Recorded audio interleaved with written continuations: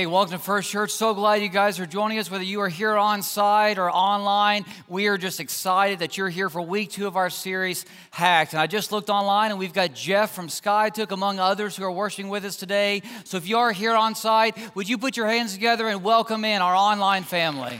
So glad to have you guys joining us here today.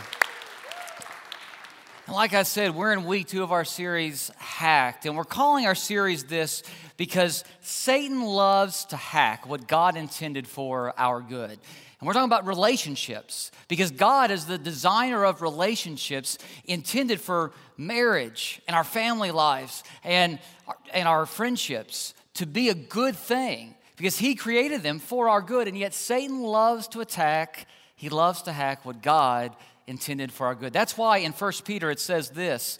It says, "Be alert and of sober mind.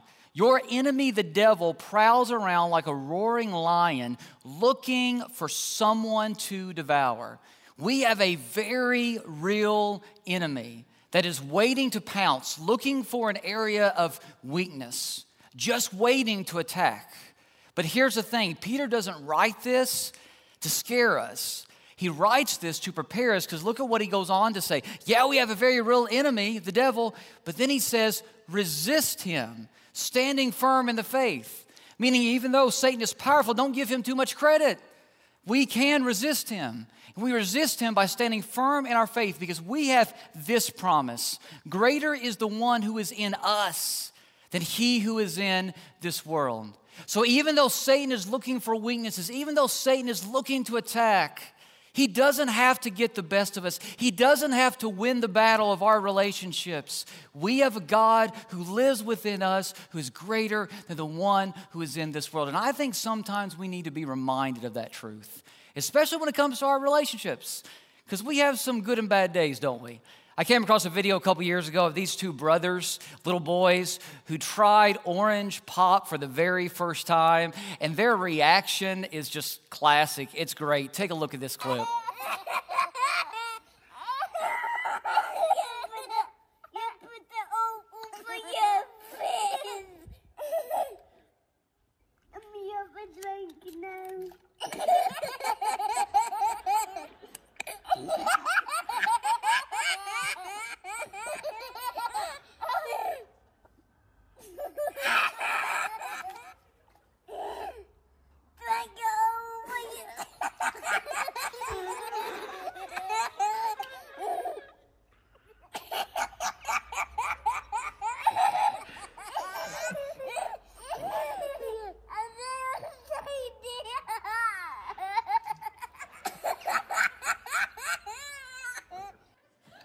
I love that. Isn't that great?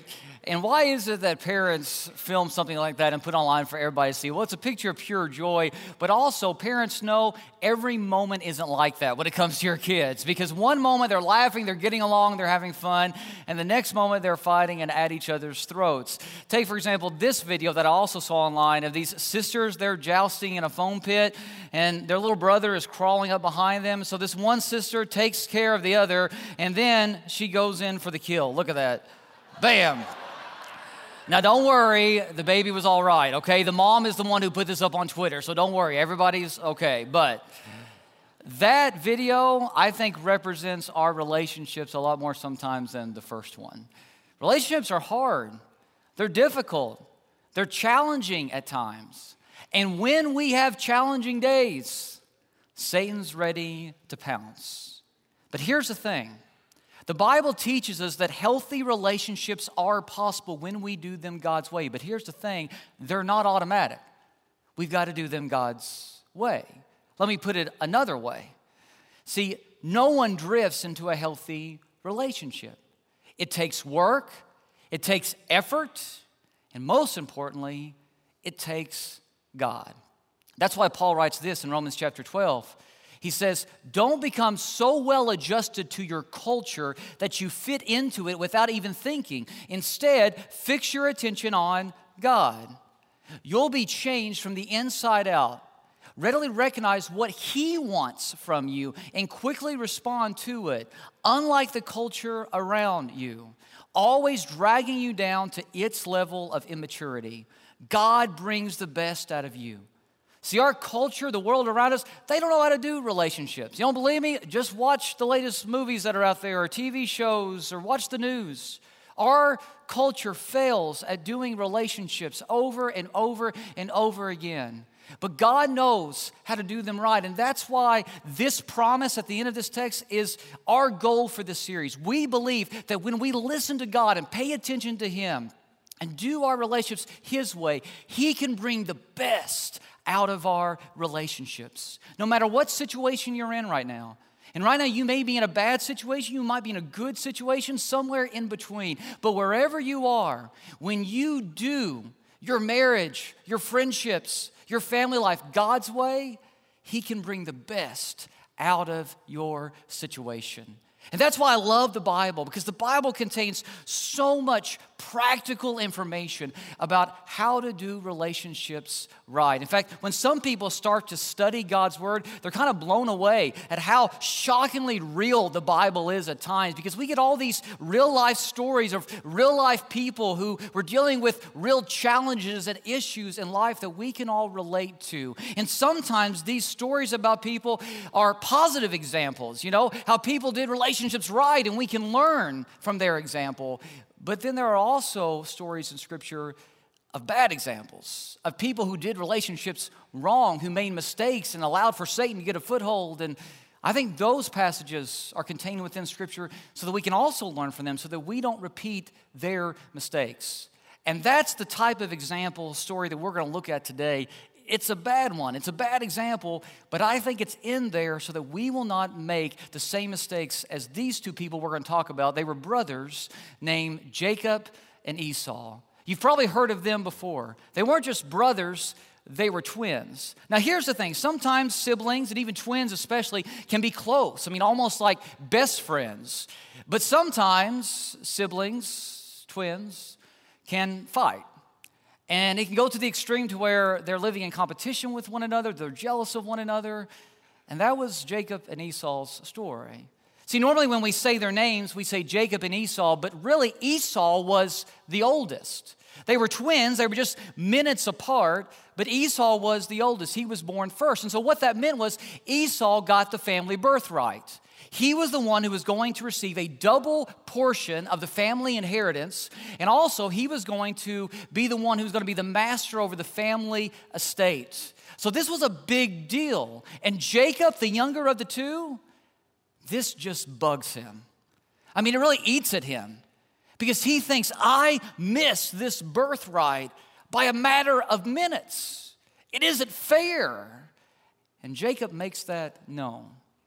And so these two, they start to develop a sibling rivalry. They go back and forth, and we're used to sibling rivalries, right? We've probably seen them or been a part of them ourselves. That's pretty typical. A few weeks ago, my family, we experienced this. We were supposed to have soccer games on a Saturday, and so my son Alex had a game scheduled for that morning, and my daughter had one for that afternoon, and it was raining that morning when we got up, and so I looked online, and Alex's game was canceled that morning, so I went to tell him, I was like, hey, buddy, your game's canceled, and he was bummed. He was so sad. He already had his jersey on and everything. He was ready to go play, and I'm like, I'm sorry, buddy, we're not going to get to play today, and then he looked at me, he said, well, what about Addie's game? I was like, well, we don't know yet. They said if it cleared up, then she'll still get to play. He's like, I hope she doesn't get to play. Just immediately. And so I went back to him later to say, guess what? They didn't cancel Addie's game. She's going to get to play later this afternoon. And he was so upset. And as a parent, I would want for my son to say, that is great for my sister, that she is going to experience the joy of playing soccer today. I would love for that to be his response, but it's not. Instead, he's mad. Why? Because his sister is going to get something that he didn't get. And isn't that how sibling rivalry works? But Jacob and Esau, their situation, it goes to the extreme, to the point that they start to despise one another. The Bible says hatred is formed. And it's formed because, what Jacob and Esau are very different, and we're going to read about that here in just a second. But it also happens because of their parents, because their parents choose favorites. Look what happens here as we read in Genesis chapter 25. As the boys grew up, Esau became a skillful hunter. He was an outdoorsman, but Jacob had a quiet temperament, preferring to stay at home. Isaac loved, now Isaac is their dad, okay? So their dad, Isaac, loved Esau because he enjoyed eating the wild game Esau brought home. But Rebekah, their mom, she loved Jacob. So Isaac, their dad, loves Esau because Esau is a man's man. You know, he likes to go hunt and he likes to do all the outdoorsy stuff. I mean, that's what he is all about. But Rebekah, their mom, she favors Jacob because Jacob has a more quiet spirit, it says. It says that he likes to stay home and do the chores around the house and that kind of stuff. The actual Hebrew, when it says he had a quiet spirit and he liked to stay at home, the Hebrew language there literally reads that Jacob was a mama's boy. No, not really, I'm kidding. But that's basically what it's saying, okay? He liked to hang out with his mom. Esau liked to hang out with their dad. And those two parents started to favor the child that they were most like. Now, we've seen this play out before, where children drive a wedge between parents. It's not intentional.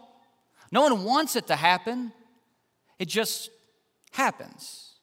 And Satan loves to use this as a tactic to divide and tear up families. And that's why the Bible teaches us that marriage should never take a back seat to parenting. And let me explain what I mean by that. There's a certain order that God's Word gives us when it comes to our relationships. Our relationships should flow in this order. It should be God first. Our relationship with Him is what's most important. It's our spouse second, and then our children third, and then every other relationship comes after this. Now, every time that I do a baby dedication here at church, I will speak to those parents and I will tell them, I will use this language, put your kids third. And whenever I say that, I can just see people kind of sit up in their seats. That makes them feel a little bit uncomfortable. They haven't heard that before. Our world doesn't teach that at all. And in fact, some people at first think that it sounds a little bit mean. Now, don't misunderstand me. When I say put your kids third, I am not saying that we should in any way neglect our kids. I believe the Bible teaches that children are a gift from God, and we are to cherish them and love them and invest in them and be present in their lives, take care of them, protect them, nurture them. The list goes on and on. Don't misunderstand what I'm saying. But what I'm saying is when you get this out of order and you start to put your kids above your spouse, or you even start to put your kids above God, it causes dysfunction. Our culture has turned children into little gods, to where a family revolves around the kids. The kids call all the shots. The kids make all the decisions. The kids are the little gods of the parents worship and bow down to. And the kids start to believe that they are the center of the universe. And our culture says that's okay.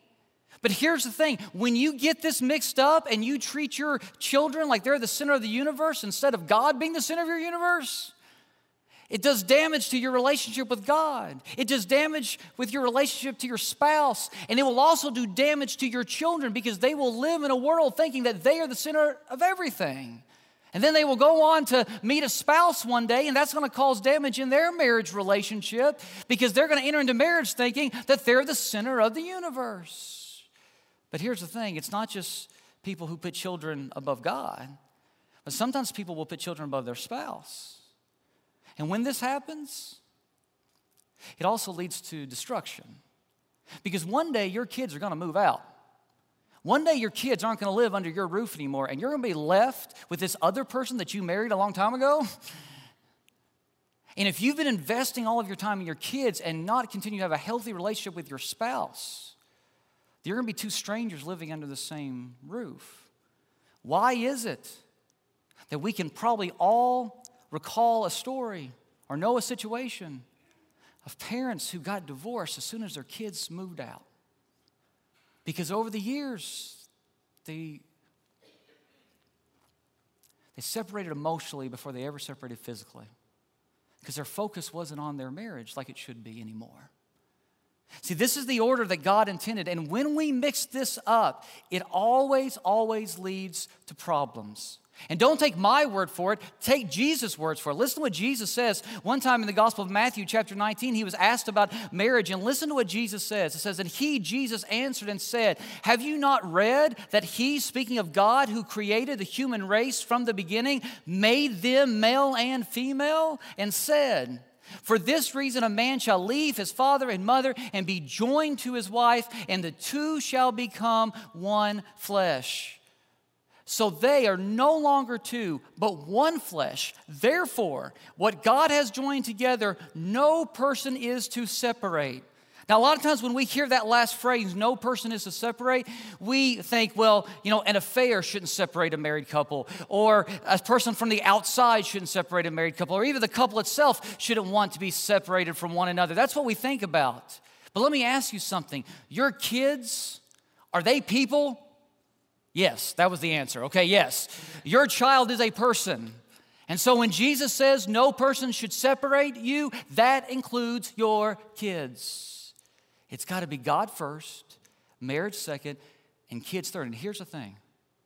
When you get the first two right, when God is first and you are loving Him as you are supposed to be loving Him and following Him like you're supposed to be following Him, and then you put your spouse second, and you are loving your spouse, and you are supposed to love your spouse as God's word commands you, your kids will find the love and the security and the nourishment that they need to have a healthy life.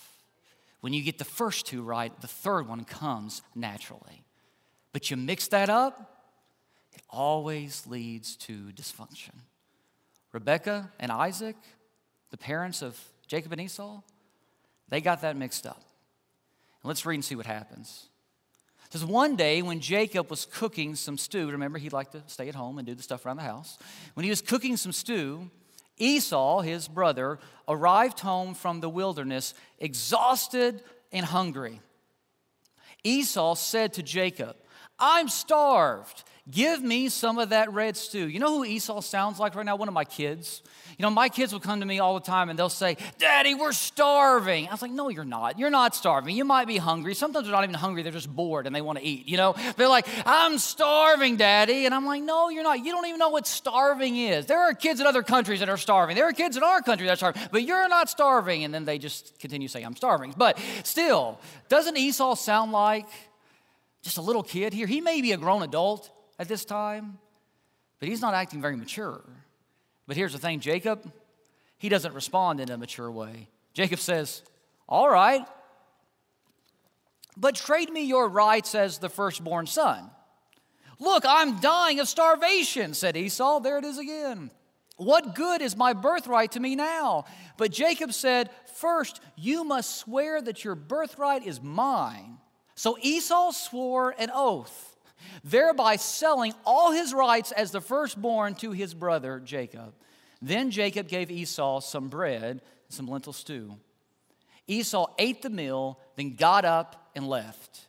He showed contempt for his rights as the firstborn. In other words, he didn't respect this gift that he had been given, the birthright of the family. Now, this is just amazing to me. So Esau comes in from hunting and he's hungry. And he's so hungry, he thinks he's going to die. And so he's willing to give up his birthright, a double portion of the family estate, and basically heir to the family throne here, you might say. He's going to give up everything for a bowl of stew? Really? And then Jacob, instead of being a loving brother and just saying, sure, you're hungry, you've been out hunting, here you go, brother. No, instead it's, okay, give me what you have. Give me your birthright.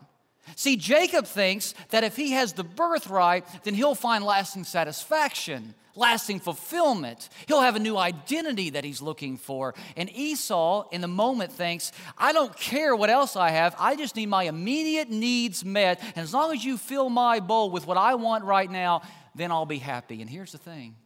Both of them get what they want. And neither one of them are happy in the end. It doesn't bring about lasting satisfaction.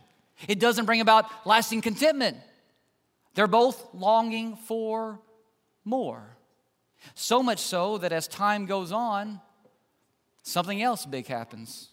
You see, in this day and age, the patriarch, the father of the entire household, before he would die, he would leave a blessing for one of his children. And this blessing meant that this child was going to carry on the promises of God for that family. It was a big deal in this day and age. And so Isaac, their dad, he's old, he's on his deathbed, he's getting ready to die, he's blind, he's lost his vision, can't see anymore, not in good health. And he says, bring in Esau, my favorite son, because I'm going to pass the family blessing on to him. And Jacob, here's what's going on. You know what Jacob does? Jacob sneaks into the room. He dresses up like his brother, changes his voice to sound like his brother. And he acts like he's Esau so that his dad will bless him. Instead, he steals his brother's blessing. And as crazy and soap opera-ish as that sounds, Jacob did all that with the encouragement of his mother, Rebekah. Rebekah helped him plan the whole thing out to steal his brother's birthright and blessing. How sad is that? Talk about dysfunction. And here's what happens. It says in Scripture that Esau hated his brother when he found it out. He hated Jacob because he had stolen the blessing that was supposed to be his. So he said to himself, just as soon as my father dies, I'm going to kill Jacob. I'll kill my brother. So he's moved from hatred to murder in this moment. And Rebekah, their mom, gets word that Esau wants to kill Jacob. And so Rebekah warns her son, and Jacob flees. He runs to a distant country to hide out because he knows Esau's serious, and Esau has a temper. He can do it. So Jacob goes and he hides, and for the next 15 years, Jacob will live on the run. For the next 15 years, he will have no contact with his family. For the next 15 years, he and his brother will not text one another. They won't call one another. They won't exchange emails or Christmas cards. They're not even Facebook friends. For the next 15 years, no contact whatsoever. Their relationship is broken. Their relationship is shattered. They've been hacked. I was reading an article just the other day about hackers when it comes to technology. And according to this article, there's a hacker that will hack a piece of technology, meaning either our computers or tablets or phone, whatever, every 39 seconds in our world. Every 39 seconds, a piece of technology is hacked. Isn't that crazy? And as I was reading this article, it said that hackers look for certain things, weaknesses to prey on. And when they find weaknesses in firewalls or cybersecurity, that's when they attack. And as I was reading this article, I thought, on a spiritual level, that's how Satan, our enemy, operates as well. He's constantly looking for weaknesses so that he can attack, so that he can prey on us. And I think, again, that's why we get examples like this in Scripture, bad examples of how to do relationships, so that we can identify weaknesses in our own lives and we won't repeat the same mistakes. So there are a few observations here that I think we can pick out of this story that we just looked at, and hopefully will help you as you examine the relationships in your life. And the first observation that I see is this: unsatisfied appetites lead to unrealistic expectations. Unsatisfied appetites lead to unrealistic expectations. Both Jacob and Esau believed that the wrong things would satisfy them. Jacob thought that if he could just get the birthright, and if he could just get his father's blessing, his father's approval, then he would be satisfied. But it didn't happen. Esau, on the other hand, thought that if he could just get whatever desire he had in the moment met, then he would be happy. But it didn't work either. And you remember Esau's language I talked about. He says, I'm starved. And guys, we are living in a world today where people are starving for something more. And because they're starving for something more, they're trying to fill their bowls with all sorts of stuff trying to find happiness, trying to find fulfillment, trying to find joy and satisfaction. And so they fill their bowls with things like power and status, sports, sex, vacations, food, money, possessions, fame, you name it. They keep filling their bowls with all this stuff, all these things, hoping that something will bring them lasting contentment. But as much as they fill their bowls, their souls are still empty. Their souls are still missing what matters. And that's a relationship with God. Because no matter what they put in their bowls, the only thing that can fill that void within our hearts, within our souls, is the God who created us. Nothing else will ultimately, eternally satisfy us. And just as nothing else in this world will satisfy us eternally, no other person will satisfy us eternally either. You see, another person is incapable of meeting every single need in your life. So don't ask them to do so, because when you do that, you are placing false expectations, unrealistic expectations on that person. You're asking them to do something for you that only God can do. You've probably seen this movie clip. It's from the movie Jerry Maguire. It's when he makes that famous, well-known statement, "You complete me." And every time that I see that clip, I'm always just like, it's just, come on, it's whatever. But you may love that. You may think that's a great moment, and I'm sorry to say this, but it's not biblical. Listen to what God's Word says. God's Word says this. It says, "May you experience the love of Christ, though it is too great to understand fully, then you will be made complete." Once you experience the love of Jesus, once you enter into this relationship with Him, then you will be made complete with all the fullness of life and power that comes from God. Guys, only God can complete you. Don't ask another person to do what only God can do for you, because when you ask another person to do for you what only God can do, you will deplete that other person. You will end up disappointed, and you will destroy the relationship you have with them. Let God be God and let your spouse be your spouse. Let God be God and let your friend be your friend. Let God be God and let your kid be your kid. We have different roles for a reason. And only God can fill us up for all eternity. Now, when it comes to marriage, I'm not saying that another person can't journey with you through life and help you seek God. And the Bible says you become one. So you serve God together. And He is the fulfillment that you receive together. I'm not saying that you can't do it together. In fact, that's what the Bible says we should be doing. But anytime that I do premarital counseling with couples, I always say, I hope you don't have the mindset that you are two incomplete people, and when you come together in marriage, you're going to be one complete person, because that never works. When you have two incomplete people and you bring them together, you know what you have? Two incomplete people. What you need is two complete people. And by complete people, I don't mean perfect. I just mean people who are following Jesus. Two complete people who find their identity in Jesus. When they come together, they become one complete person who's following Jesus together. Don't ask someone else to do for you what they were never designed to do. Your friends, your family members, your children, your spouse, they were never designed to be your God. Let God be God. Another observation that I see from this passage is that family dysfunction has a ripple effect. We are all products of the families that we grew up in, of the homes that we grew up in. Whether we realize or not, whether we like it or not, stuff rubs off. And we need to be aware of this. Because if you grew up in a family where anger and violence were normal, that's going to affect you. If you grew up in a home where addiction was prevalent, that's going to influence you.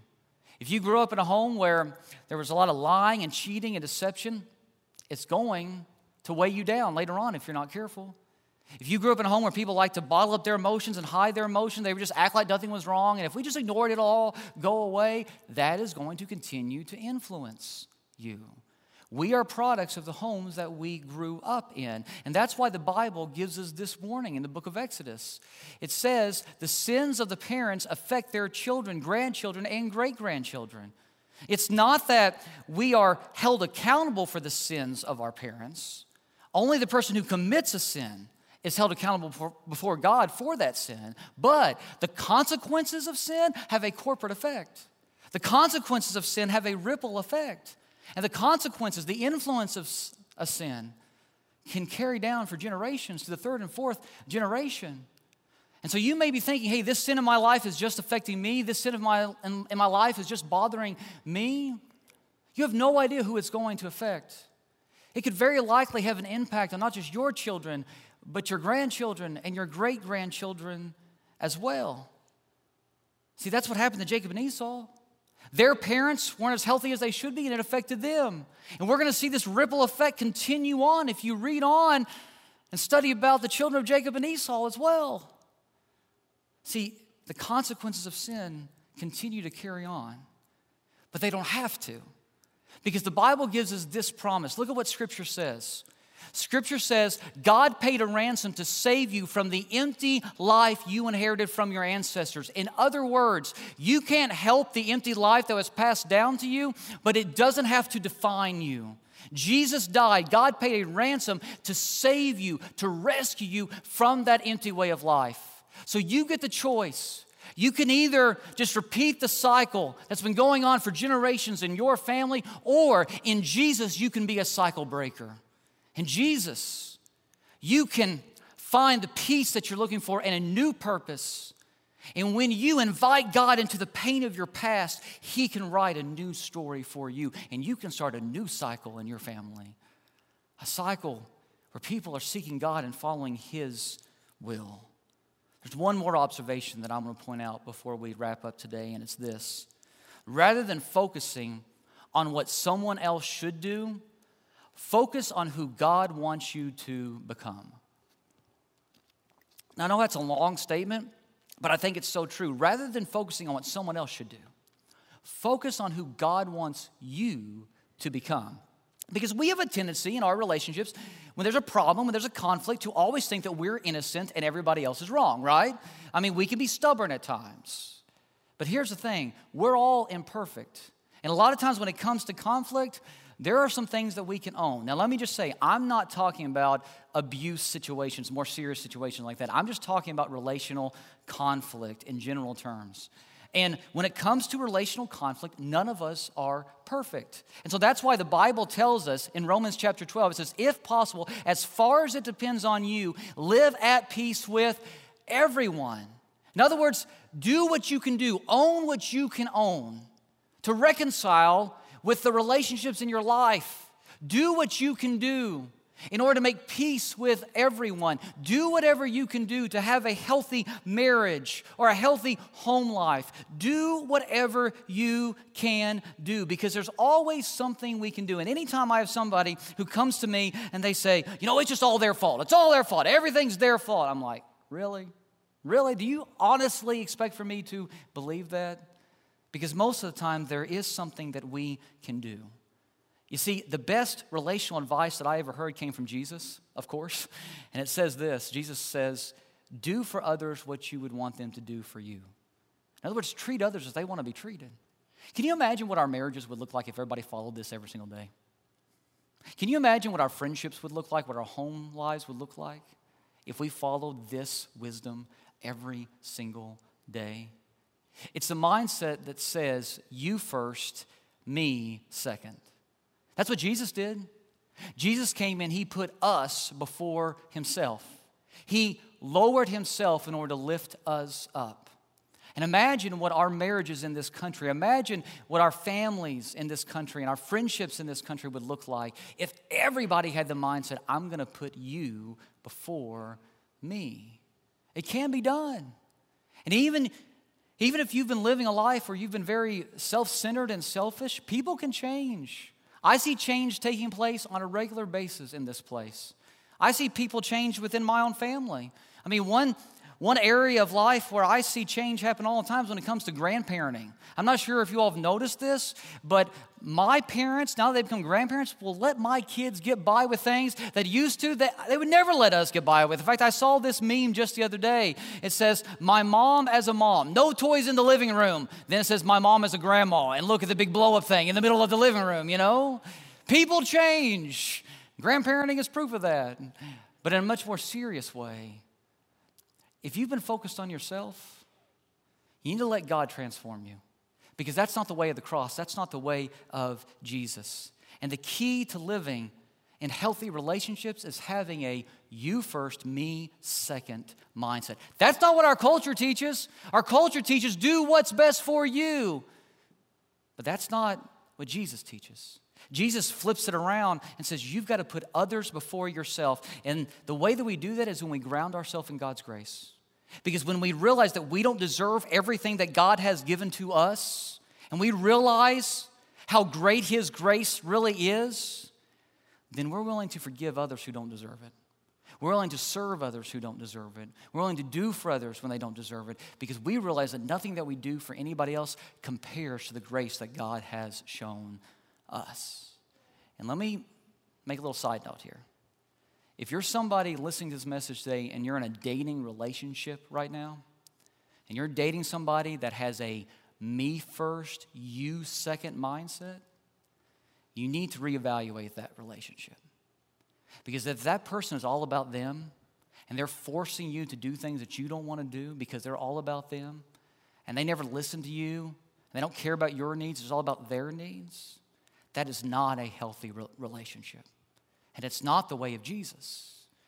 And so I challenge you, if you're in that type of relationship right now, you need to rethink that. And that person either needs to change and find help, or you need to get out of it. Because a healthy relationship is where two people together say, I'm going to put the other person before myself. Eventually, Jacob, he humbles himself. It takes 15 years. But God works on him for the next 15 years. And eventually, Jacob humbles himself.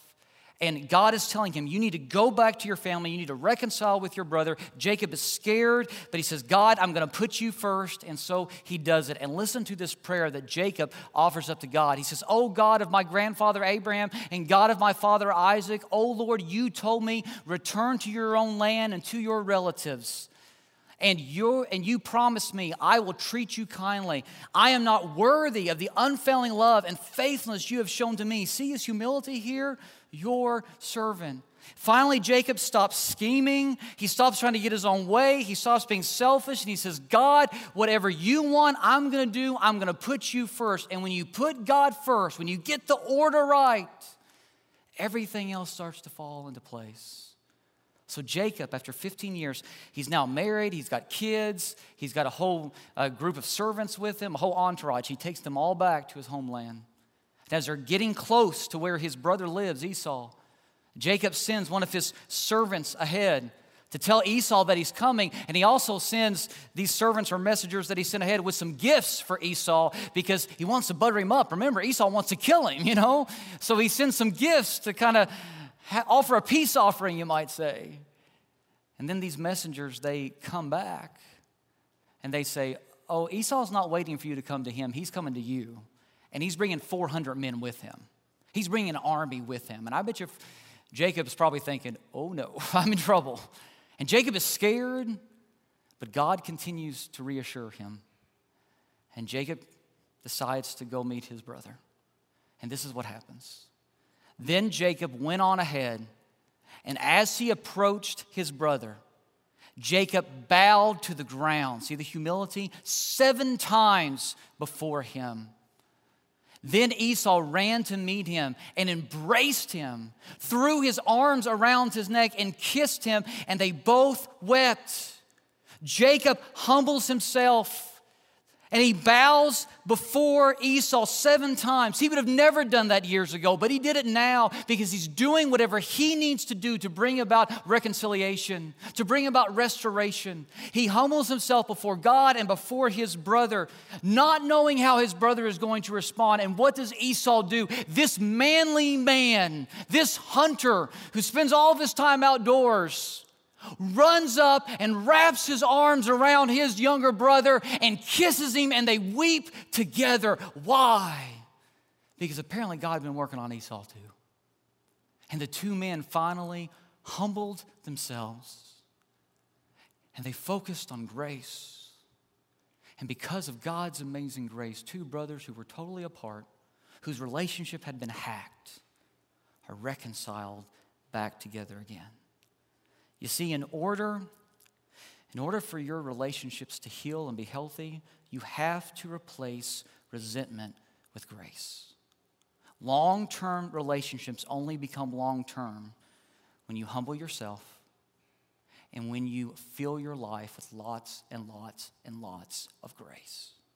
So let me ask you, what are you carrying around today? Resentment or grace? What are you carrying around today? Selfishness or grace? Because no matter where you are right now, no matter what situation you're in, there is no brokenness that is too big for God to heal. When you live your life grounded in His grace, He can do the unthinkable. He can restore whatever has been broken. He can restore whatever has been hacked. Would you pray with me? Father, I thank you so much for this moment that we've had to open up your word and study it. And we just pray that as we are challenged from your word, that we will be a people who put you first. And we know that when we put you first and we put all of our other relationships in the right order as you command us, that, Father, you will work things out for good. Father, we thank you so much for loving us. It's in Jesus' name that I pray.